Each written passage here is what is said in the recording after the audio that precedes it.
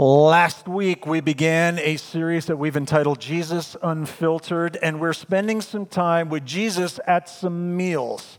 And there's something about sharing a meal that brings a lot of our defenses down and maybe just causes us all to be real. And there are times at meals where Jesus revealed nothing short of the heart of God.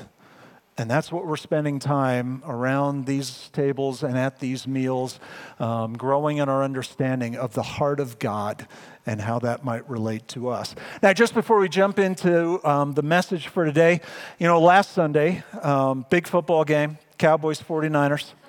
And you may or may not know that did not go well for me and my crew. And yes, I know the final score. Stop texting me, people, okay?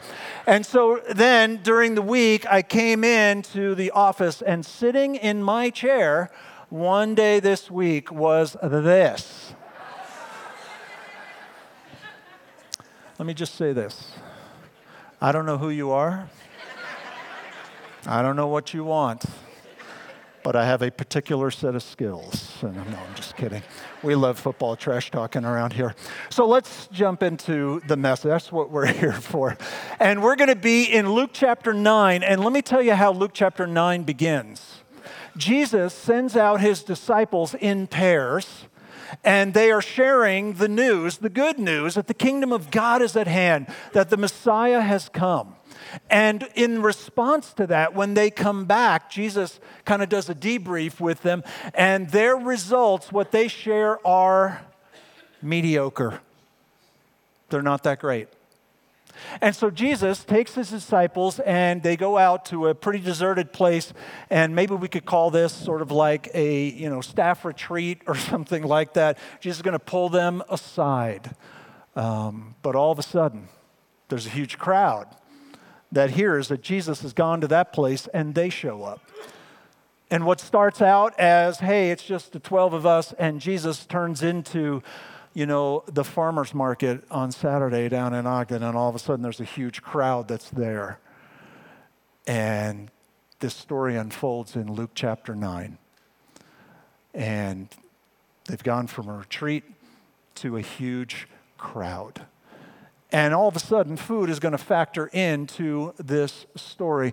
Now, the day began to wear away, and the 12 came to him is Jesus, and said, "Send the crowd away into the surrounding villages and countryside to find lodging and get provisions, for we are here in a desolate place." But he, Jesus, said to them, the disciples, "You give them something to eat."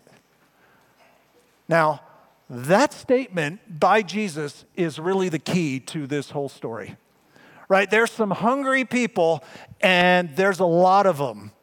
And so, they're thinking very logically, hey, these people need to kind of disperse and fend for themselves and get themselves their own meal. Why would Jesus turn to his disciples at that moment and tell them, hey, why don't you give them something to eat? You take care of this need. And what makes that question even more important in the context of this story is that this same story is the only miracle that is recorded in all four Gospels: Matthew, Mark, Luke, and John.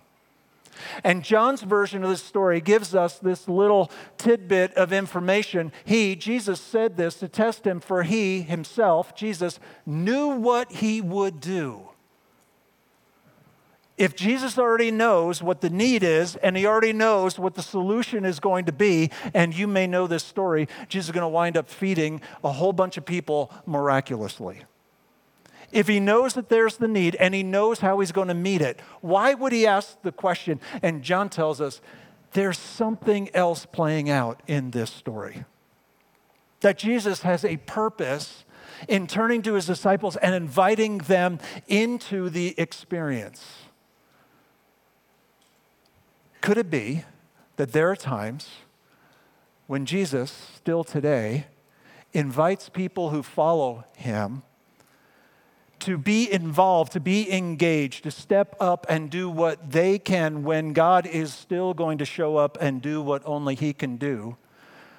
Because there are some aspects of faith that only grow in real time in real ways that let us see who God is, and we cannot learn that any other way. And I think he does. And so in this story, the key phrase of this whole thing is, well, you give them something to eat. Jesus, why would you do that when you already know what you're going to do? Because I'm trying to build the faith inside of the heart of these people that they would understand who God is and how God can show up sometimes because we're joining him in what he's doing. Story goes on. They said, well, we have no more than 5 barley loaves, right? He turns to them, huge crowd, and, says, you give them something to eat. Here's their response. We have no more than 5 barley loaves and 2 fish unless we are to go and buy the food for all the people. In Mark's account of this, they go all economics, and they say, hey, it would take 8 months' wages to pay for the meal for all these people. For there were about 5,000 men. And by the way, the word men is gender specific, where there's 5,000 men, there were probably 5,000 women. And then you got, a couple kids for all of those men and women. And most commentators are virtually unanimous that this crowd is actually 15 to 20,000 people. And Jesus turns to 12 and says, you feed them. And their response is, we're a little short on resources. We've got 5 loaves and we've got 2 fish. Now, I think there are some questions that come out of this story that help us to face overwhelming circumstances when we are up against something that looks impossible. Here's question number 1.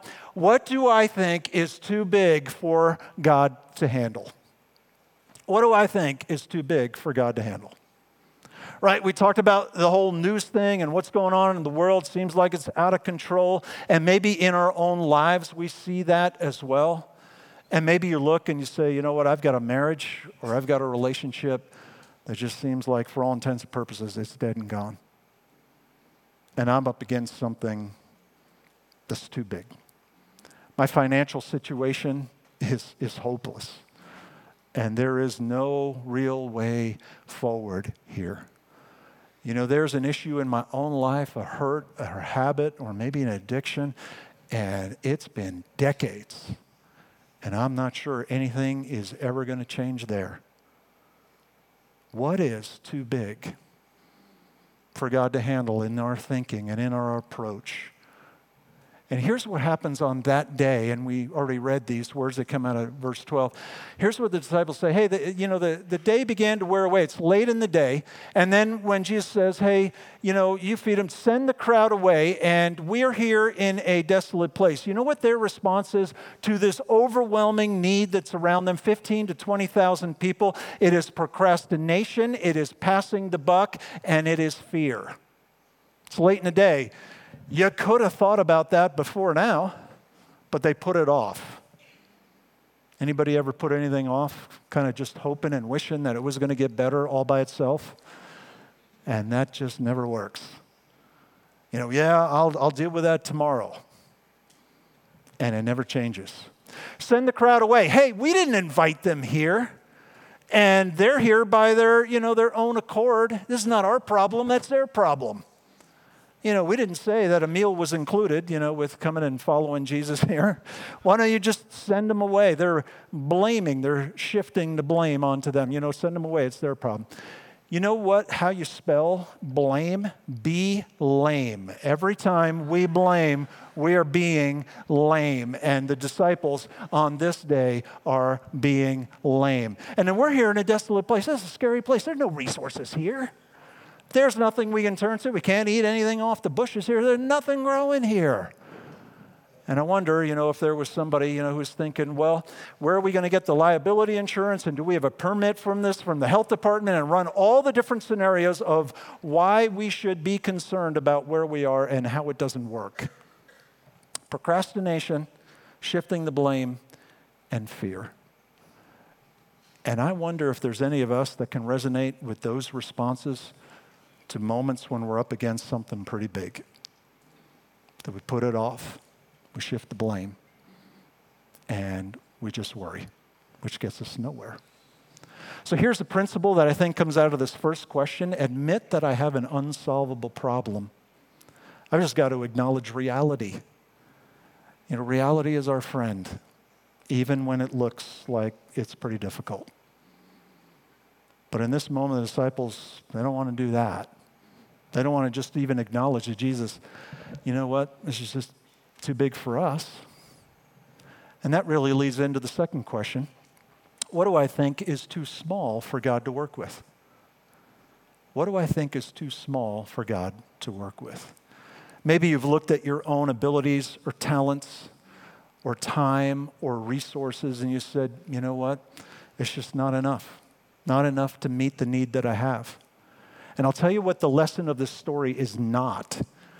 The lesson here is not, you know what, you do have what it takes. You just look at yourself in the mirror when you get up in the morning and you tell yourself you got what it takes. That's not what this story is about. If you think that you're lacking what it takes to deal with some of the things that are huge in life, you're probably right. But here's what the disciples were doing, and this is where I fear, and again, I'm talking from my own experience too.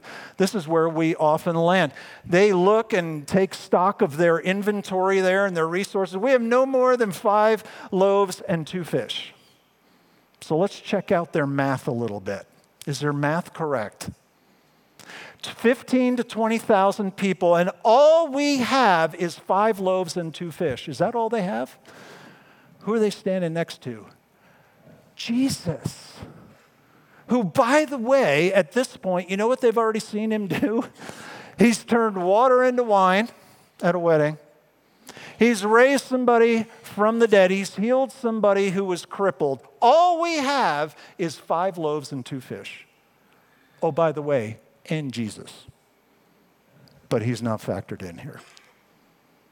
And I wonder sometimes if that's how our math goes as well. That we look at what we're facing and we look at our resources and we go, yeah, it's not enough. Are there real life moments where we have factored Jesus into the equation? There's a little kid who's a hero in this story who offers up his lunch. Now, I have to believe in a crowd of 15 to 20,000 people, he's not the only one who brought a lunch. I think some people are hiding their lunch under the robe thinking, no way I'm giving that away. There's just way too many people here. There's one kid who offers up his little lunch, his happy meal, so that people can be fed. And he doesn't know where all of that's going. And I think there's a principle that comes out of that. Start with what you have and watch God work. Start with what you have. What do you have? And if we offer that to God, do you think that maybe he could do more with that than we could just by ourselves? I think so. And I think that's the takeaway from this story. That we would factor him into real life moments. Third question, what will I do to believe that God will provide? And what will I do in light of the fact that I believe God will show up, that I expect God to show up? What will I do? Sometimes if we think of God in the Bible and we think his capability to do some miracles, we might even in moments where we need something and we're up against something that is huge and impossible and unsolvable and go ahead, God, do your thing. And I'm just going to stand here and watch you do your thing. But on this day, Jesus says, you give them something to eat. And he was inviting them to be a part of what he was already knowing he was going to do.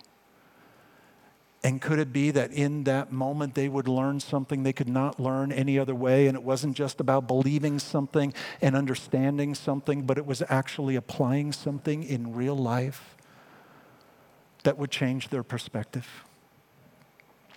Here's what Jesus says, and he said to his disciples, have them sit, the huge crowd, down in groups of 50 each, and they did so and had them all sit down. And taking the 5 loaves and the 2 fish, Jesus, looked up to heaven and said a blessing over them. Then he turned and broke the loaves and gave them to the disciples to set before the crowd. Jesus blesses it, they distribute it, and then what does God do? God multiplies it. And they all ate and were satisfied. And what was left over and picked up? 12 baskets of broken pieces. Not only does God meet the need, he exceeds the need.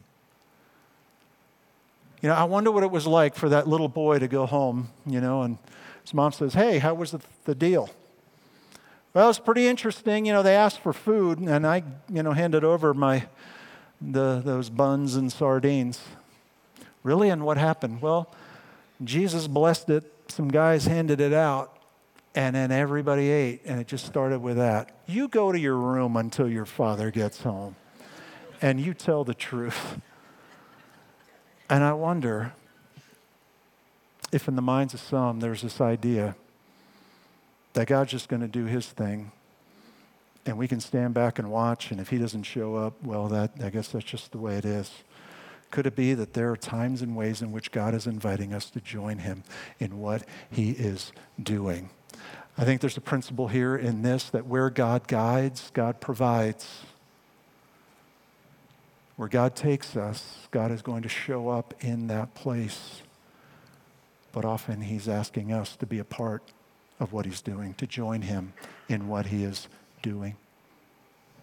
In this whole story, what is the key phrase? You give them something to eat.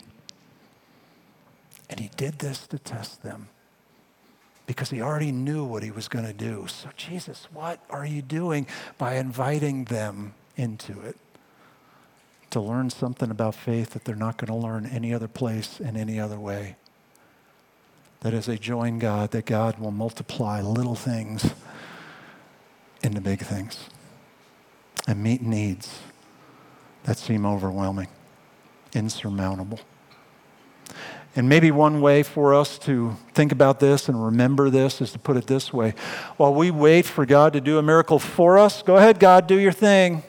He's waiting to do a miracle through us, to involve us, to invite us, for us to join him in what he's going to do. So let's think about this individually. What does this mean? So my marriage is dead and gone. Could it be that maybe it's time to see that counselor, or to take that step that has never been taken, or maybe to reach out to other people to invite that help, or maybe to ask some people to pray for you? And yeah, that means maybe sharing stuff that's a little bit hard, to say. Before the first service, somebody was telling me about how their marriage has changed and seemed in a difficult place. They specifically asked people to pray, and it's different today. What is it that God may be inviting us to do with him showing up on the other side of that in a dramatic way? Maybe with that hurt, that habit, that addiction in your life, and you know what, man, I've been dealing with this for decades, and I just can't seem to overcome it myself. You know what, you're right.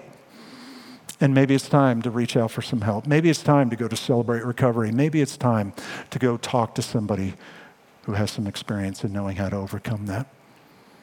What is it that God is inviting us to join him in doing? But let's also think about this corporately. What does this mean for us as a church, for Washington Heights? Could it be that God even wants to grow and stretch the faith of an entire church? And I think there are times when he does.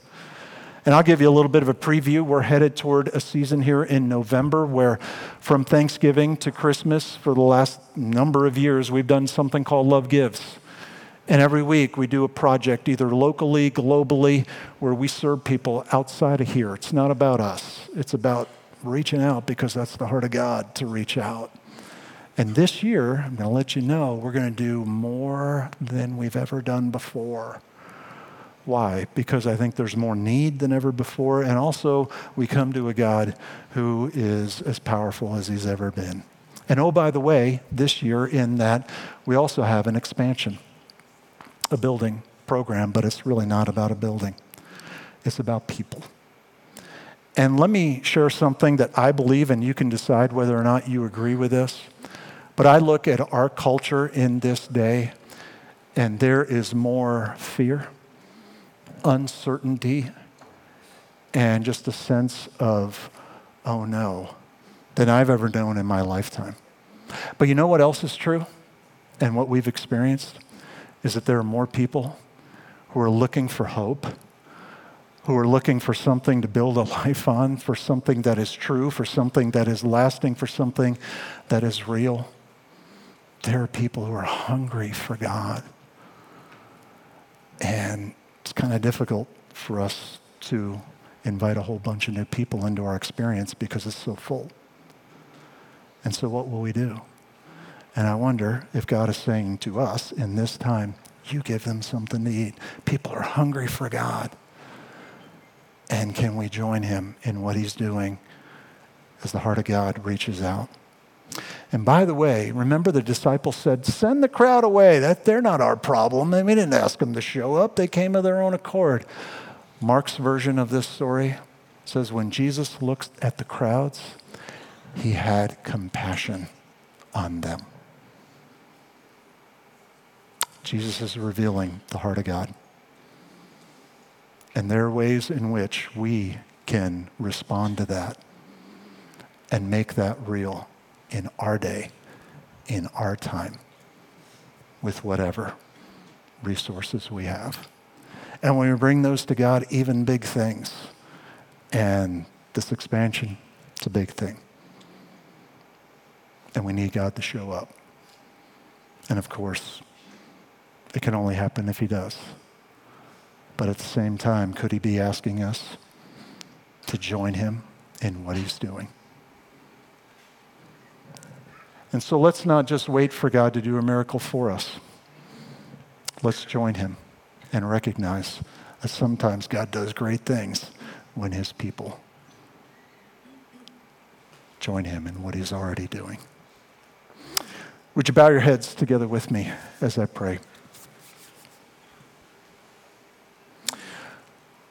God, thank you for who you are. Thank you for being a God who has not just given us some words from afar from a God who lives in an ivory tower, but Lord Jesus, you came to this world and you engaged the hearts and lives of real people. You did it then, and God, you can do it still now. And God, as we seek to follow after you, help us to see what you see. And God, maybe even this coming week, we can just pray that prayer each and every day. God, help us to see what you see. Would you help us more and more to grasp the heart of God in a world like ours, in a day like ours, in a culture like ours? God, we just ask that we could follow you all the more and that we would be involved in the things of God. And God, grow our faith, stretch our faith, and may we understand that there are certain aspects of faith we only learn on the other side of joining you in the things that you were doing. And so lead us in that direction, God, we ask. In Jesus' name, amen. Now, I'm going to ask you to hold on. Usually we say so long, but hang on for 1 sec, because I want to tell you a little bit of the rest of the story here. Luke chapter 9 begins with the disciples being sent out 2 by 2, and they come back and the results are mediocre. Luke chapter 10 begins this way. Jesus sends them out again. Let's try this one more time. And somebody said, there are times that the disciples are more like the disciples, because they missed a whole bunch of things. But all of a sudden they get sent out again in Luke chapter 10, and they come back and they report, and you know what the report is filled with? All kinds of incredible things. What changed from Luke chapter 9 to Luke chapter 10? Oh yeah, there was a story when Jesus invited them. You give them something to eat. And they did what they could, and then God showed up and did what only he could, and their faith grew. I believe we're headed toward a season like that, where God is going to stretch our faith in ways that help us follow him all the more. Thanks for being here today. Have a great week, and we will see you soon. I want to remind you about the meet and greet room. If you're new around here, would love to spend a couple minutes with you. We'll see you soon.